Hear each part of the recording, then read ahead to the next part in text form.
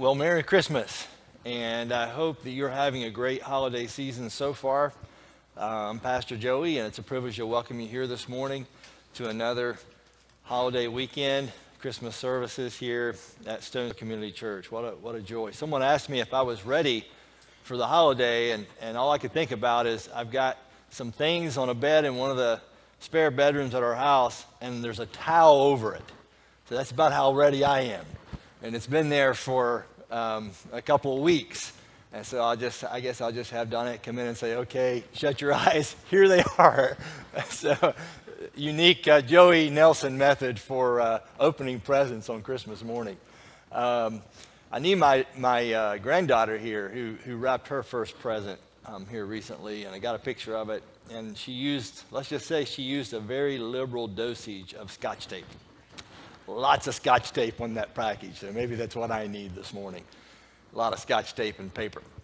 But I hope that you're ready for the holiday season, and thank you so much for last weekend, and you were here, and you're such a blessing.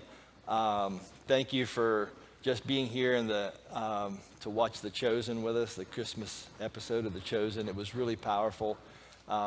And we would love to see that kind of thing happen more and more here, and we're pursuing that. So Matt Gaff and the technological team did a great job with that. And so many of you just serving, ushering, providing baked goods and things. God just really used it. And I mentioned to everybody that you could feel free to support. It was a free event, but you could just feel free to support the ministry of The Chosen and upcoming episodes that they're going to produce. And so I just mentioned that before they left. And then I was out there just helping tidy things up and get things ready.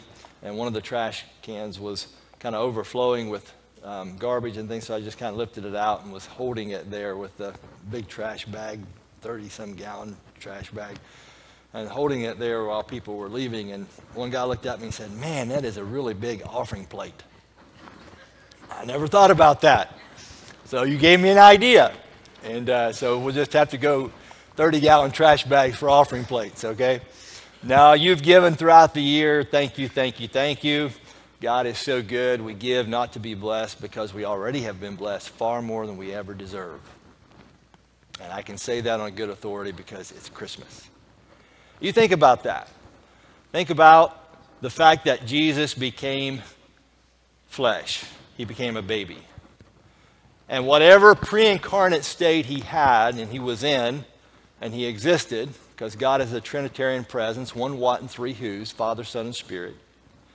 And he exists before the incarnation in a pre-incarnate, pre-humanity state.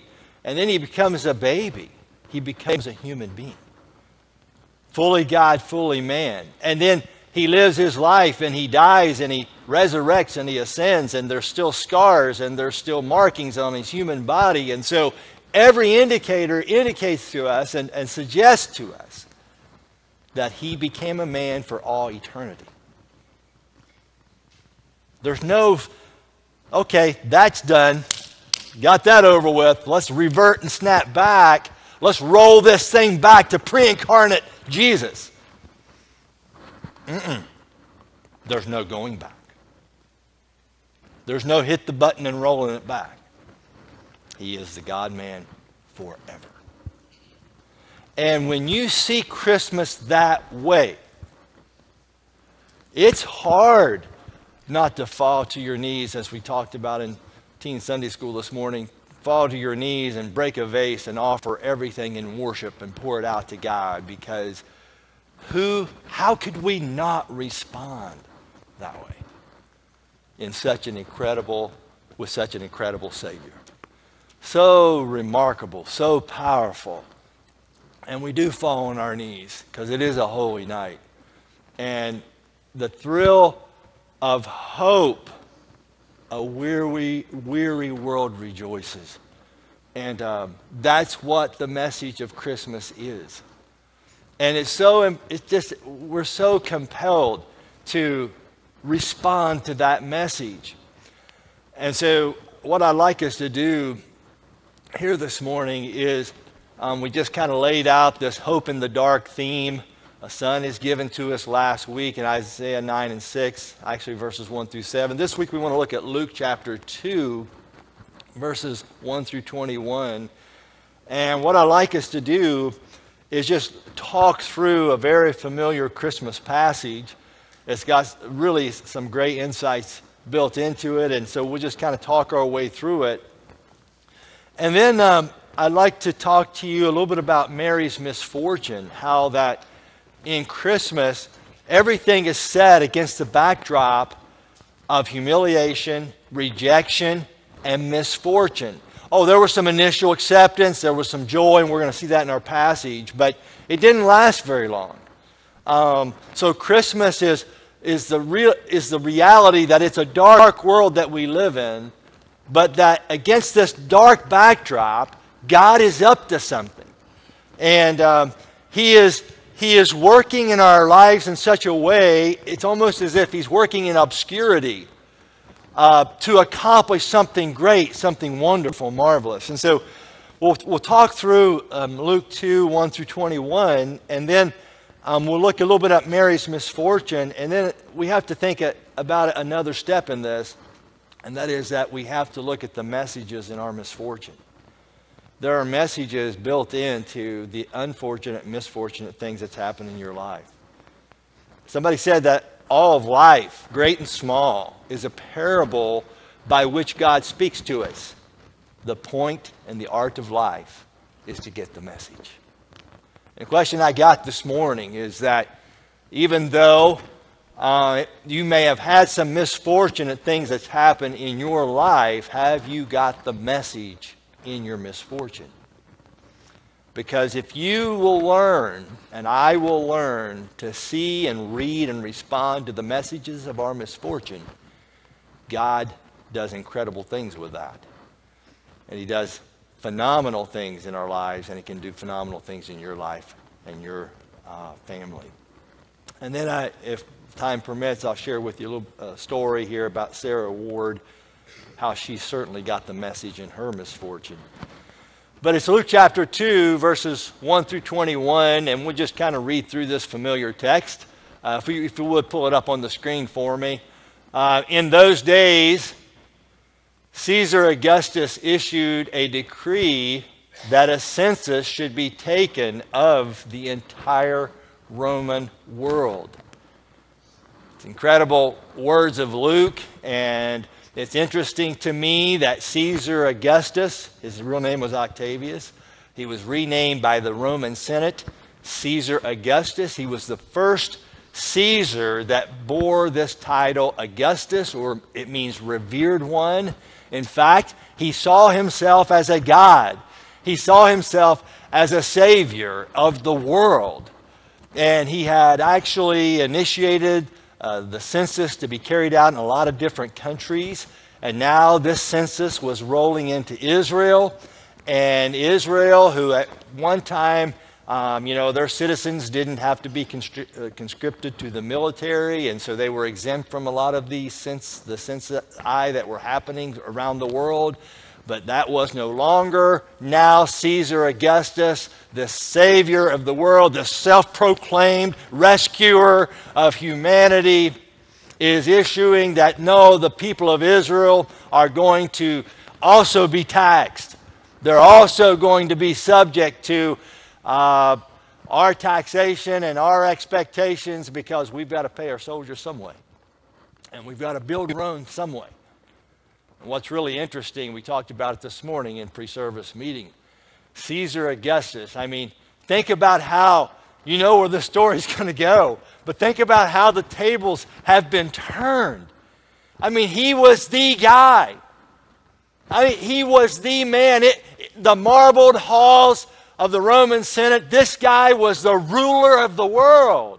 Caesar Augustus, right? All roads lead to Rome, and he's the most powerful man in the world. And now, he's just a little footnote in human history. Whose birthday are we celebrating this coming week? It's not Caesar. In fact, Mike Weimer said all Caesar got was a salad. He's just a salad and some salad dressing. That's all he is. He's a footnote. and how the tables have turned. I mean, this thing here in Luke, the historian, he starts us out in the marbled halls of Rome and Caesar Augustus, and then we step down to Quirinius, a local regional leader, and then we step down to Joseph, and a free man, but nevertheless pretty poor and poverty-stricken. Then we step down to Mary, who's a little teenage girl, and we step down all the way down to this little helpless infant in a mother's womb. See how that steps down? Boom, boom, boom, boom. Just, there's a descent. And at the time that this goes down, that event that happened in Bethlehem of Judea was just a little blurb, a little footnote. But now the story's changed. The footnote's been put to the top. The guy on the top leading the chapter drops all the way down to the footnote. Why? Because God, what's the message in our misfortune sometimes? That God does things like this. He does things like this. And He loves to work in our lives in ways that we would not expect against this dark backdrop of humiliation and rejection and misfortune. God is at work. Well, verse 2, this was the first census that took place while Quirinius was governor of Syria.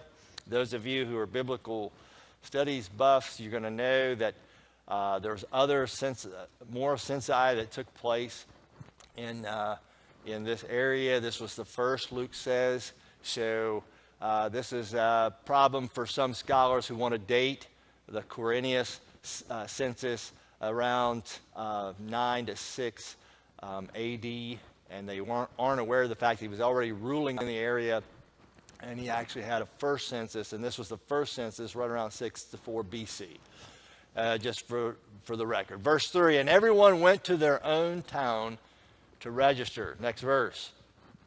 So Joseph also went up from the town of Nazareth in Galilee to Judea, to Bethlehem, the town of David, because he belonged to the house and the line of David. Does this sound to you like long ago in a galaxy far, far away? Is it that kind of a story? No. Look at the geographical markers. Look at the persons talked about. There's Nazareth, and there's Galilee, and there's Judea, and there's Bethlehem, and there's a David, and there's evidence of a David, and he belonged to the house and the line of David. And so what we have is, we don't just have a fictional story that Christmas is some imaginative tale that just has happened a long time ago in a galaxy far, far, or land far, far away. No. This thing is rooted in geography. It's rooted in cultural reliability. It's rooted in the social structure of what we understood at the time. And in a few verses, we're going to even understand what swaddling clothes mean. All that was consistent with how life was lived in the first century world. This is not a fictional tale. Christmas is rooted in culture and geography and history. And so Joseph, he goes up from the town of Nazareth, up in elevation. If we pull our map up of the path that they probably took, you can see big picture left, zoomed in picture right. Okay, Nazareth, you go south to Bethlehem. Well, in America, when we say, we go up, usually we have a northern direction. For them, they went south, but they went up because it's higher in elevation. Back to the text. So he goes up from the town of Nazareth in elevation. He gets up to the town of David. So what all that to say is he's walking uphill. Mary, he went there to register with Mary. Verse 5 says, who was pledged to be married to him and was expecting a child. So Mary is riding side saddle while Joe walks uphill all the way, about 90 miles or so, all the way from Nazareth to Bethlehem. And he went there, Joseph went there to register with Mary. How come Mary's with him? Well, he's not going to leave her behind in Nazareth for all the people to cluck their tongues even more at Mary, because, hey, she was pregnant. She didn't have a husband yet, and that created a lot of stigma for her to deal with in her life in the first century world. Joe wasn't going to leave her there. Joseph knew about the special promises and visions and dreams of this baby boy, so he's not going to miss out.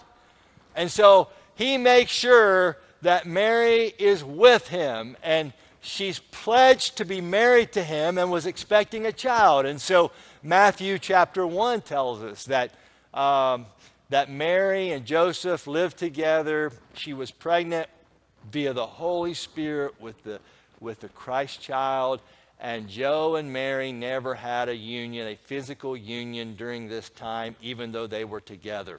Next slide.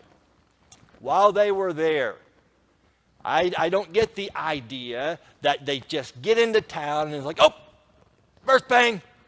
It's time to go, Joe. Find us a spot. I don't think it was like that. I think while they were there, they got to town. I think they expected that they would probably stay with the relatives in Joseph's family and perhaps Mary's family. I think they underestimated the availability of things. I think that probably all the relatives, the aunts, the uncles, and the cousins, twice removed, are there. They showed up. They're in Bethlehem. There's really very limited lodging because Bethlehem is basically a one stoplight, a Dairy Queen, and a gas station kind of town. Just a little place at this time. And it was overwhelmed with all these travelers trying to fulfill their obligation to Rome. And so while they were there for some time, the time came for the baby to be born. Verse 7, and she gave birth to her firstborn, implying there was other children that came after Jesus. But this was her firstborn, a son. And she wrapped him in clothes and placed him in a manger. And I'm thinking, wait, hold on, Luke, there's more details. How long was he, right? How much did he weigh?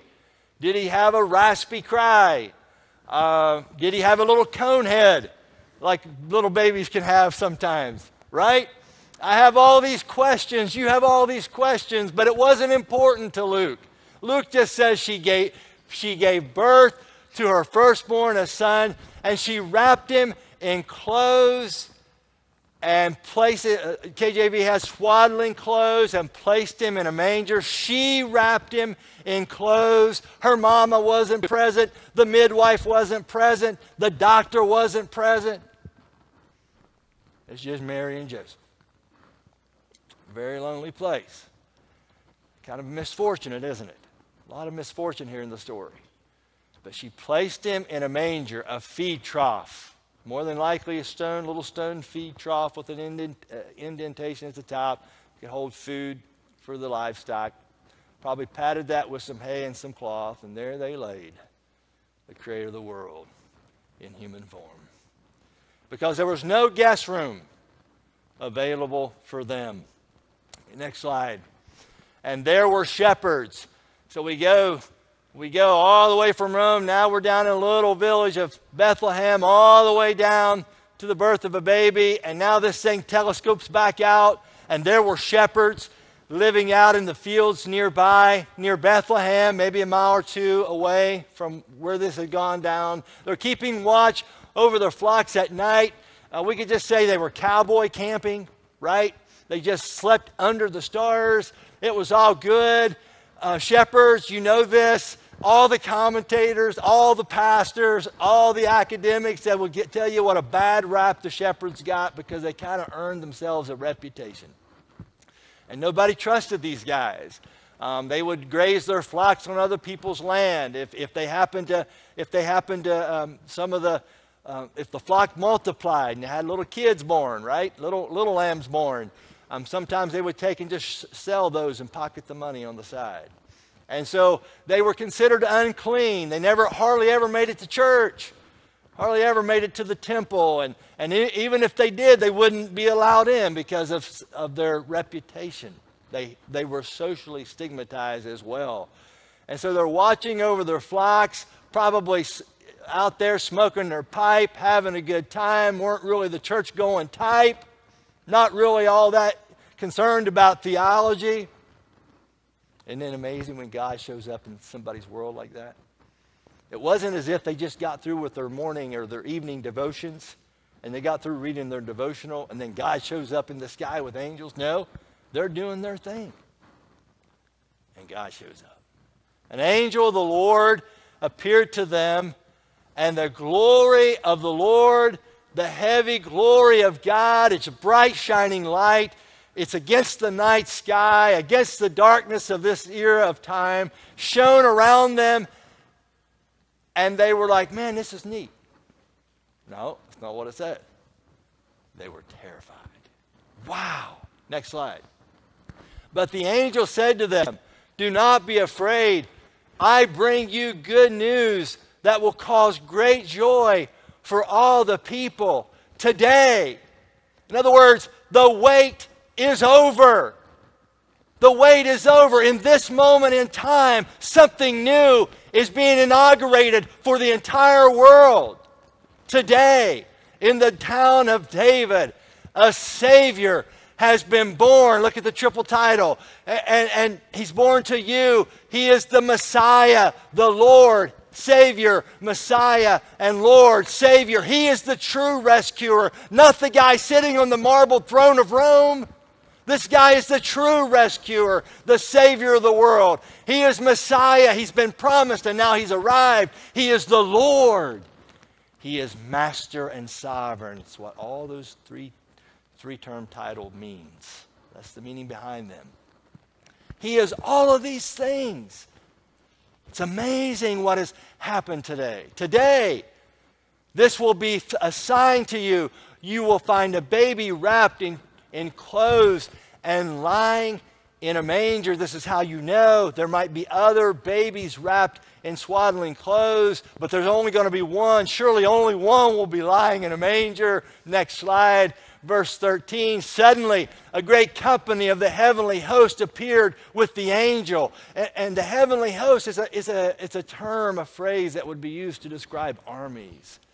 And so there's an army of angels, and I don't know how many angels there were. Revelation talks about 10,000 times 10,000s and thousands upon thousands. It's as if they're looking with great anticipation and great interest. They have been waiting all of this time through the millennia of time, and they finally, today it's happening. It's happening. And it's like all of the angelic host and heavenly host, they have assembled. They're at the portal and they're looking. This is the moment when God became flesh. And we've been waiting for it. We've been anticipating it. We've been prophesying about it. We've been theophanizing about it. And God showing up in all of these different ways in the Old Testament to emphasize that there's a day coming that will be inaugurated, and they're all there. They're not going to miss it. Look at this. Look at this. This is amazing. Father, Son, Spirit, and there He is. Wow. And they're all assembled. We're not missing it. They're there, the host, heavenly host. And they're praising God. And they're saying, glory to God in the highest heaven, and on earth peace to those on whom His favor rests. This army of heavenly hosts, 10,000s times 10,000s and thousands upon thousands of the heavenly host. They have come. They're described in military, army phrasing and verbiage, but ironically, they've not come to declare war. What's it say? They have come to declare peace. Rob Bell does a talk where he titles the talk, and Rob Bell's way out there, but I like this talk. The gods aren't angry anymore. The gods aren't angry anymore. That something's happened. Something's been inaugurated in the deific theological realms. God, the wrath of God has been met and satisfied fully, and will be in the form of this little baby boy. Phenomenal. Oh, I love Christmas. So they're glorying to God in the highest heaven, and on earth, peace, no declaration of war. It is peace to those on whom his favor rests. His favor rests on you this morning in Jesus. Next slide. When the angels had left them and gone into heaven, the shepherds said to one another, let's go back to smoking our pipes, boys. That's not what it says, is it? Let's go to Bethlehem. Get up, let's go. We're going to violate the protocol of our vocation. You never leave the sheep. They left the sheep. Maybe they left the younger. My luck, I'd have been the new shepherd, like the newest guy, no seniority. They would have made me stay with the sheep. I know that's what would have happened. Some young dude with no seniority had to stay with the sheep. And they get up and they go to Bethlehem and they see this thing that has happened, which the Lord has told us about. We got to see this thing. I like how they word that. This thing God is doing. It's a baby, but there's so much more tied up in this baby. God is inaugurating something today. And the angels show up to see it. It's like, what is this? This is a cookie. This is not a cookie cutter thing. This is paradigm shattering. This is earth quaking. This is sky splitting. This is womb opening. This is a footnote altering point in human history. God is showing up in a baby. A baby who never ceased to be God. He set aside for his earthly sojourn the independent use of his deific attributes while never ceasing to be God.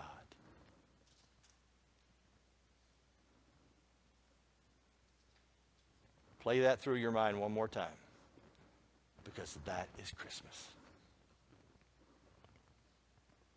So they hurried off, verse 16,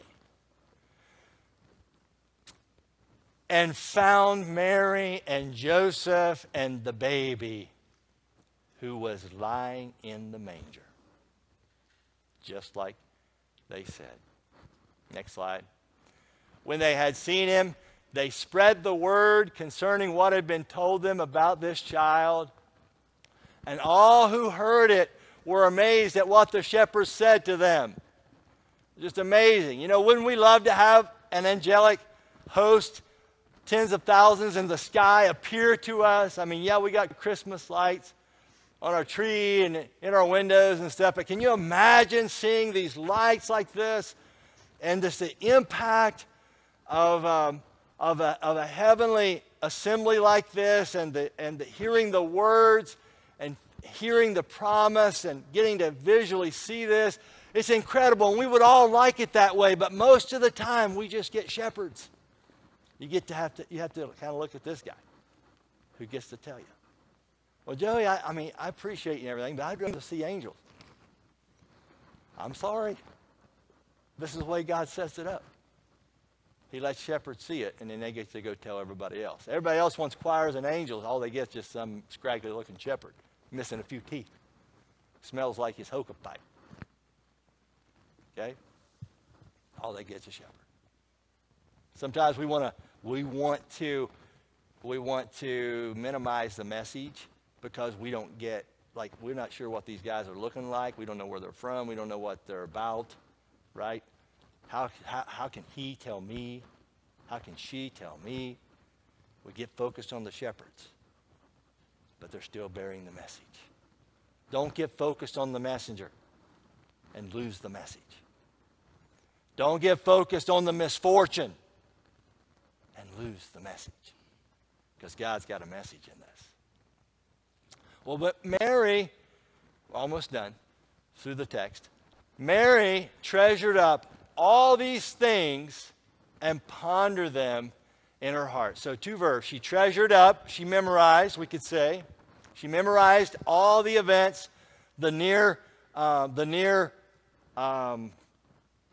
just destruction of her betrothal, the visions, the dreams, the angelic presentations, and all of these things. She treasured up. She memorized all of these things, and she pondered them. She took them like pieces, and she put them together like a puzzle in her mind. And I take it she never stopped doing this. And Dr. Luke, who wrote this book, Luke's Gospel, tells us, and more than likely Mary was a source. And if you watched the Chosen Messenger Christmas presentation last week, you'll know that Dr. Luke used Mary, the mother of Jesus, as one of his primary sources in the material. And this is why they would put that way and depict it that way. How would you know, if you weren't the writer of this, how would you know that Mary treasured up all these things and pondered them in her heart? How would you know that unless you talked to Mary? There's only one way you're going to know that. Luke and Mary talked. And Luke gives to us a play-by-play from Mary's own mouth of what happened on that first Christmas night. Go to the next slide. The shepherds returned. They're glorifying and praising God for all the things they had heard and seen, which were just as they had been told. And on the 8th day, when it was time to circumcise the child, interesting, I learned this week that the 8th day of life, the human body will clot blood better at that day than any other day in the life of a newborn. I don't think they knew that, but God knows what he's doing. It just takes us a while to catch up sometimes. On the 8th day, when he was time to circumcise the child, he was named Jesus, the name the angel had given him before he was conceived. And that, ladies and gentlemen, is how it all went down in Bethlehem about 2,000 some years ago. And the angel said, today, what's he mean? The wait's over. A transition has come. The gods aren't angry anymore. You're now in a status of at peace with God. You are reconciled to God. Hark, the herald angels sing. God and sinners, first line of the song. God and sinners reconciled. Wow. We're not enemies anymore. We're on the same team. And Jesus has bridged the gap. He's closed the gap. He's tended to the gap between us and God. When I look at this story, I think about, like I said earlier, the messages of misfortune in the story, and just kind of wrote down, and different ones that's helped me see these insights this week, but how God's timing in Mary's life seems so far off. And I don't know if you've ever had moments in your life where, you think to yourself, this is not the right time for this to be happening in my life. This is not the right time for this to happen. And I'm thinking Mary could have easily made that conclusion in so many ways throughout the story. Her marriage was not yet consummated. God, it's not the right time to be pregnant. And we look in Luke chapter 2, verse 5. Just pull that up. Luke 2, verse 5. He went there to register with Mary, who was pledged to be married to him and was expecting a child. It's Luke's way of saying they were together, living as a couple, but there was no physical union. He was virgin born, just like Matthew and the prophets even, just like they recorded and showed to us. This was a very special baby conceived of the Spirit. And so her marriage was not yet consummated. And so she could bring that to the table and say, God, this is not the right time. I'm not married yet. The birth of her child is going to be in occupied territory. God, this is not the right time. We're invaded by the Romans. They're hostile. People might try to take this baby boy's life.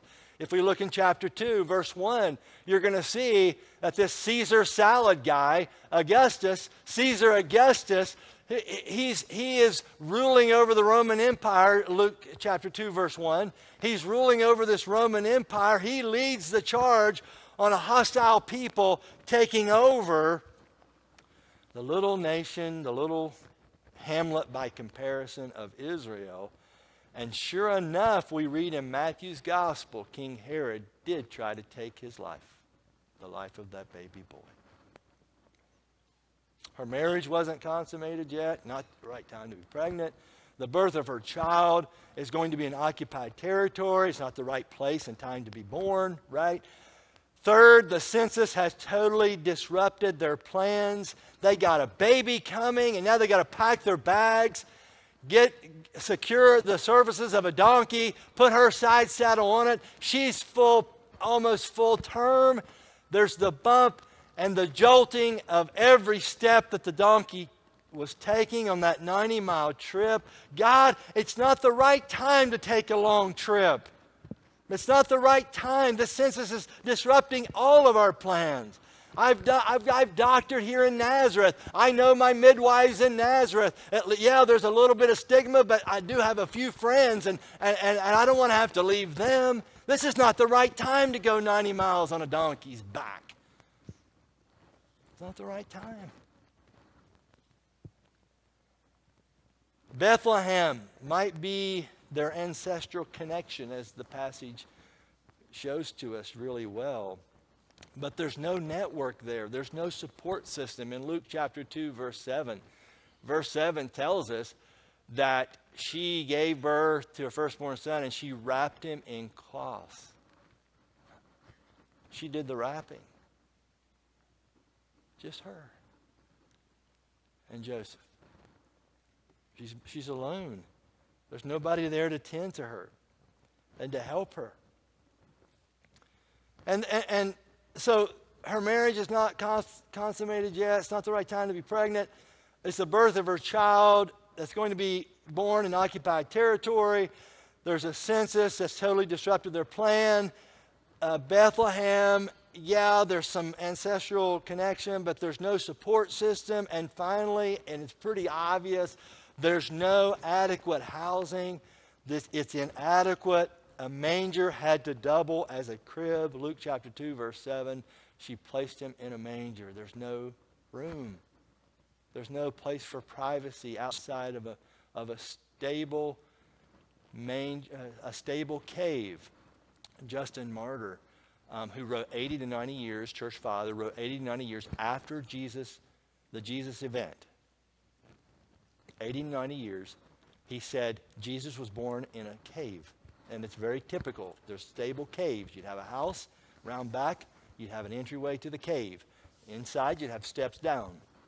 And so he said at that time, 80 to 90 years after the birth event, after the life of Jesus, people in Bethlehem still could take the other people that would come, they would take them, do tours and show them where he could be found, where it went down, where it happened. So like a stable cave that doubled as it's a little barn where you kept your animals down below, and they were kind of a part of your house establishment.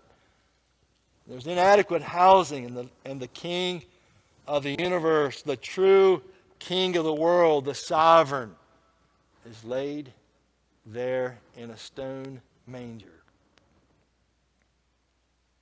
I'm sure this first Christmas that Mary could sit at the table and tell you it just wasn't the right time, Pastor Joey. It wasn't the right time. Everything was off.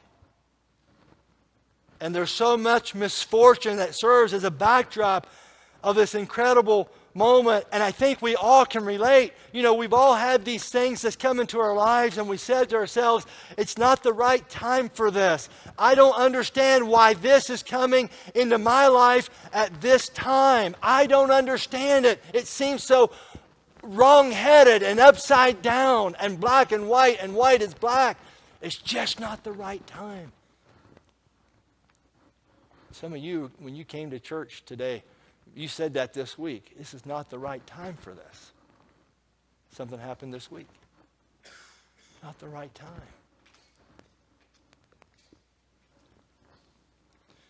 God is orchestrating events in lives where we think it's not the right time. And I want to get the message in my misfortune. And what we see in Christmas is that, yeah, it may not be the right time, but today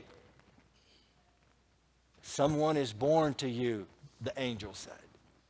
Today, yeah, mistimed pregnancies and mistimed trips and poor accommodations and inadequate housing and bills that show up unexpectedly and a doctor's diagnosis that comes and just hits us blindside. And these are all ill-timed, it's not the right time experiences in life. And yet we go back to what the angel says. Today is the day. Savior, Messiah, Lord. The message in your misfortune is that somehow, maybe, if you look and you stay at it and you keep your heart open, that maybe underneath the muck and the mud and the stench and the pungency of the stable, there you'll find a baby. Maybe. And when you find him, we could even say when he finds you, then you realize there's a message in your misfortune. That there's a sovereign God who rules not on the marbled colonnades of Rome, but he's this little baby boy who accomplished everything that we needed accomplished. He now rules and reigns in the misfortunate events of your life. And he invites you to trust him as Savior because he's the true rescuer. He invites you to trust him as Messiah because he's the promised one. Many fulfilled prophecies, he's finally here. And he invites you to trust him as Lord, just like the angel announces, because he is master and sovereign. The time, yeah, there are ill-timed events in your life, but the time is always right to find that baby boy.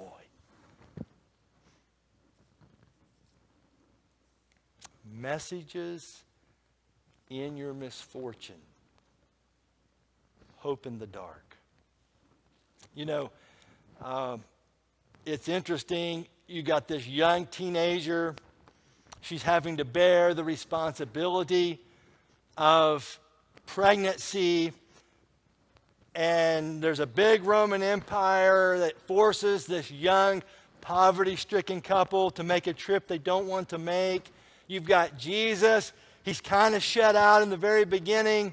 There's the manger. I mean, all the moms, you talk to all the moms, they're not going to want their newborn born in the likes of a manger. They want sterile environment. They want everybody to be careful, wear gloves, wear masks, whatever it takes to get this newborn in the world and not be contaminated by unnecessary viruses and germs. That's typically how you want to approach things. But here he is. He's in a manger. He's out in the cold, as it were. There's no room. So much misfortune. Jesus is immersed in misfortune. And so one of the main themes of nearly every Christmas passage we read in the Gospels, Matthew and Luke, Jesus was not born in a comfortable home. He was born in a feed trough, a manger. He was not born into a middle-class, wealthy family. He was born into a poor family, and we know this by what they had to sacrifice after his circumcision, if you read on in the text there in Luke. He was surrounded by shepherds. He was not surrounded by heads of state. He wasn't given the guest room in the governor's mansion or the mayor of Bethlehem's guest room. He was surrounded by people who were at the very bottom of the social totem pole, born to a pregnant, unwed teenage peasant girl who, because she was pregnant at this season of her life, would have borne that stigma throughout her life.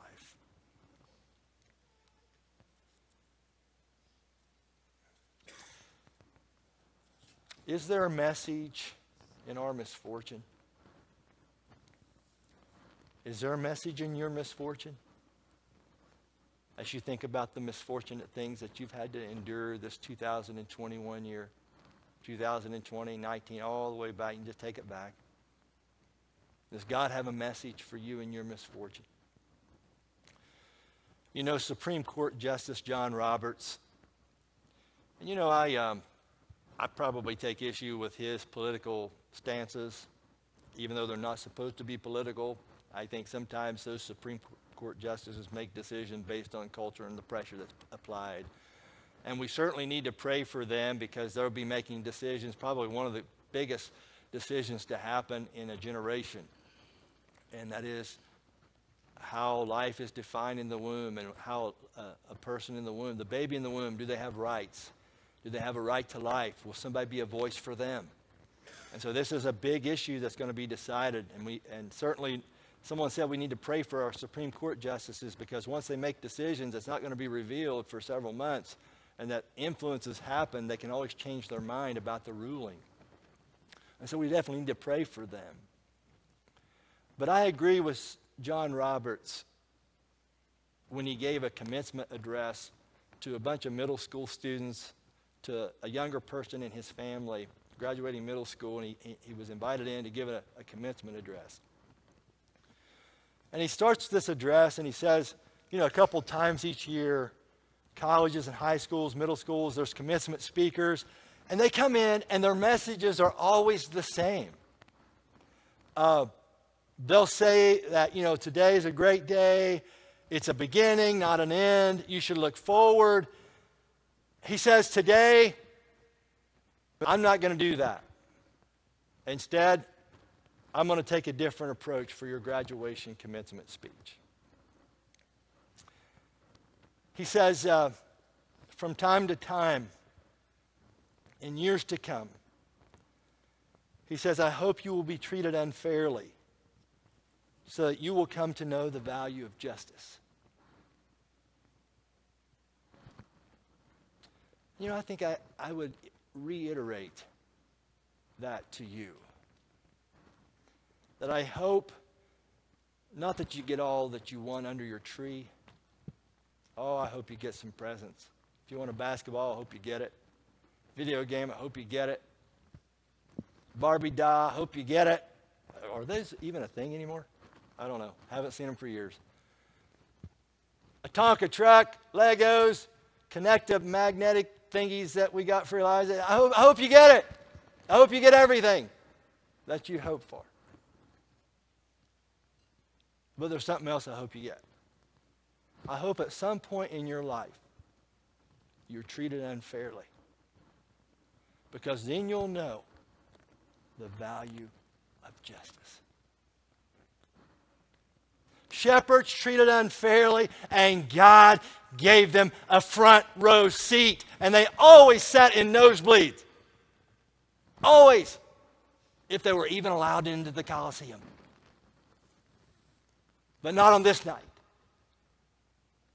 Well, man, I deserve. I've lived this great life, and I have helped the community in so many ways. God should have come to me and announced it. I should have been the first to know. See, this is upside down. And I hope every one of you, at some point in your life, will be treated unfairly so you'll know and value the principle and the value of justice. And you'll fight for those who've been treated unfairly. I hope that you will suffer betrayal because that will teach you the importance of loyalty. Someone you really counted on, they never came through. In fact, they stabbed you in the back. I love you and I care for you, but I hope in a measure that there's something like that that happens in your life. Because you will understand the importance of loyalty. King Herod said, hey, where's he at? I want to go worship him too. And then he turned right around and was going to have him executed. When you have King Herods of your life, your friends, show you disloyalty or family member or show you disrespect, and you suffer betrayal,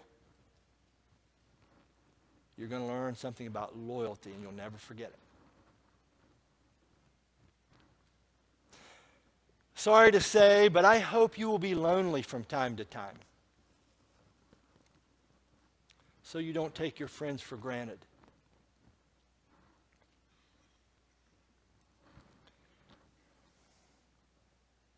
Mary wrapped him in clothes alone. Do you think she understood the value of a midwife? the presence of a family member after baby Jesus was born. I hope you're lonely sometime. Because then you won't take your friends for granted and your family for granted. I hope sometime you're far, far from home and you can't find a place to stay. No room.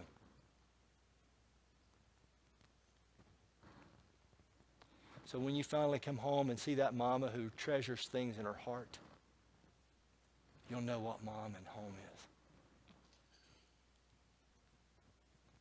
I hope you know that. I had to spend the night not that long ago in a single cab Silverado 2014 pickup. Some rest stop in some state I do not remember. I was this way and this way and this way and this way all night long. It's like, Joey, this is a horrible way to live. I feel like a nomad. I'm homeless, right? It's just a little piece of what a lot of people feel, especially this time of year. I hope sometime you're so stinking lonely and so homesick, because when you pull that Silverado into parking lot in the driveway and you walk in that house, you're going to hug a little tighter. You're going to smile a little bigger. That pumpkin pie is going to taste a whole lot better because you fought it in the front seat of a Silverado in some state you do not remember because you still are kind of groggy from it. I hope you're lonely sometime. I hope you're treated unfairly. I hope you get betrayed, because you'll learn loyalty. You'll get a sense of justice. You'll never take your friends for granted again. And you know what? I wish from time to time that you will be conscious of the role of chance in your life and understand that your success is not completely deserved and your failure is not completely deserved either. I hope sometime you get a stroke of bad luck so you can realize that, yeah, there's a king called Caesar Augustus who thinks he runs the world. He thinks he can just make this edict and make this little teenage poor teenage couple make a trip in the late term of pregnancy for 90 miles. He thinks he can just lift his finger and the world's got to line up and march. Right? I hope sometime you feel like you're just a little cog in the wheel. I hope you feel like a pawn on the chessboard of life. Why? You'll learn something about the sovereignty of God.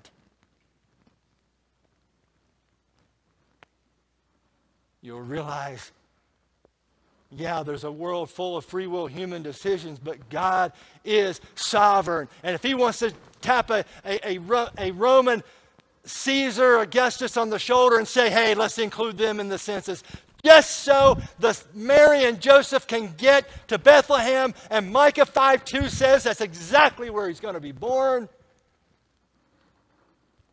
God taps government officials on the shoulder, and he does that stuff because he's doing something over here. There's a message in his misfortune. There's a message in your misfortune.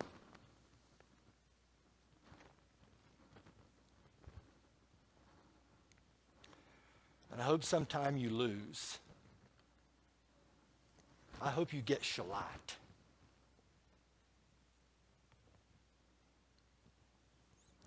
And I hope your opponent gloats over your failure.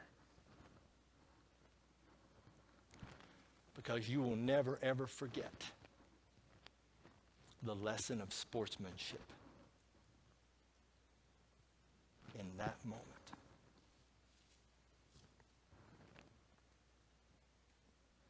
You'll be a phenomenal teammate when the guy just tomahawk dunks on top of your head, wags his tongue, shrugs those shoulders, leaps and swaggers down the court. And then they beat you at the buzzer and they gloat about it on Facebook. I hope that happens, because you'll be an incredible teammate someday.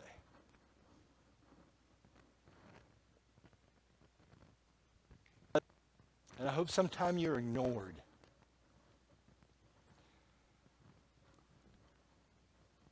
Because then you'll really listen to others. And I hope sometime you have just enough pain to learn compassion.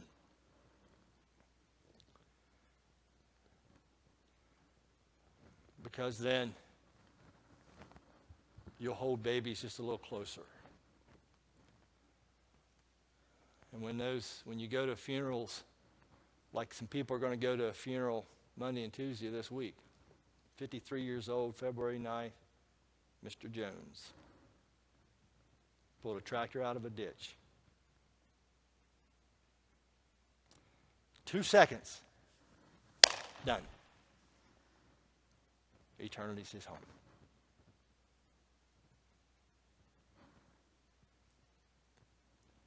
And when you walk through that, you never look at anybody who's gone through loss again the same.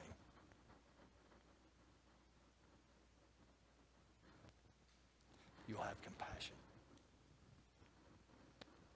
You'll hurt with those who hurt.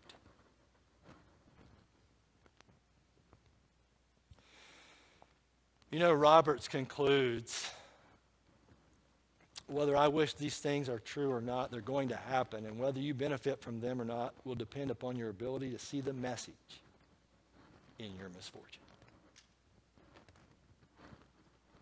Messages in your misfortune.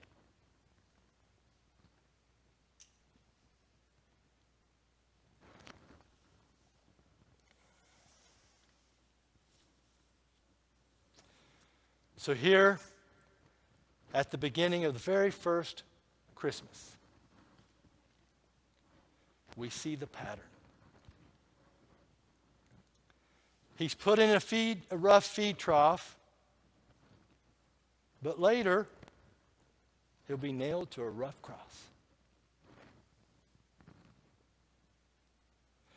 Here, he's rejected by an innkeeper. We think so. At least there was no one willing to give up their bed for a 14-year-old pregnant teenager. So they're rejected by some.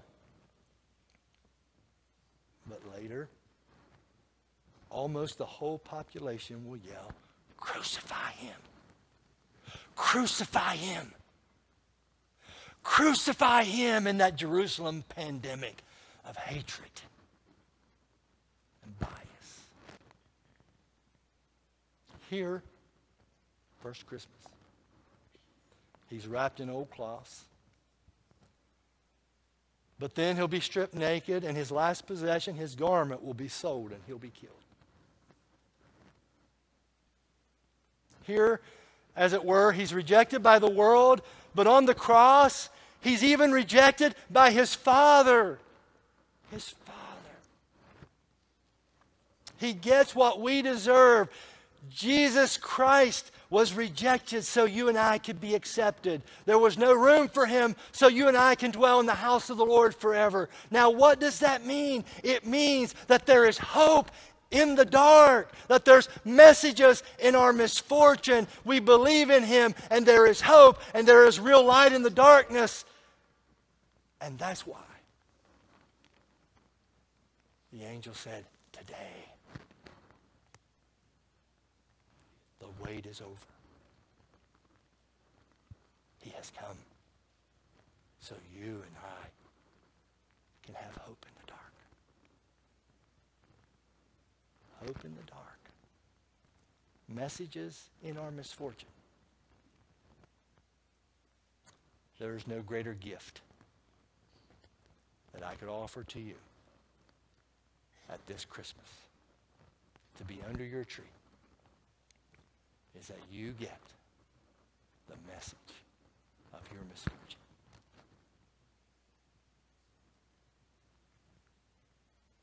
Pray with me. Father, thank you so much for this day. Thank you so much for this incredible gathering. We've got some online, and I just pray right now, they've gone through some very misfortunate things. I just pray your hand in their life, that you would extend out across the miles, We just extend a hand to them in prayer. Pray, Father, in the name of the Father, Son, and Spirit. You lift them out of the misfortune and into this insight, this new level of insight that you might just show up in their life in some uncanny, unpredictable way. Would you do that for them?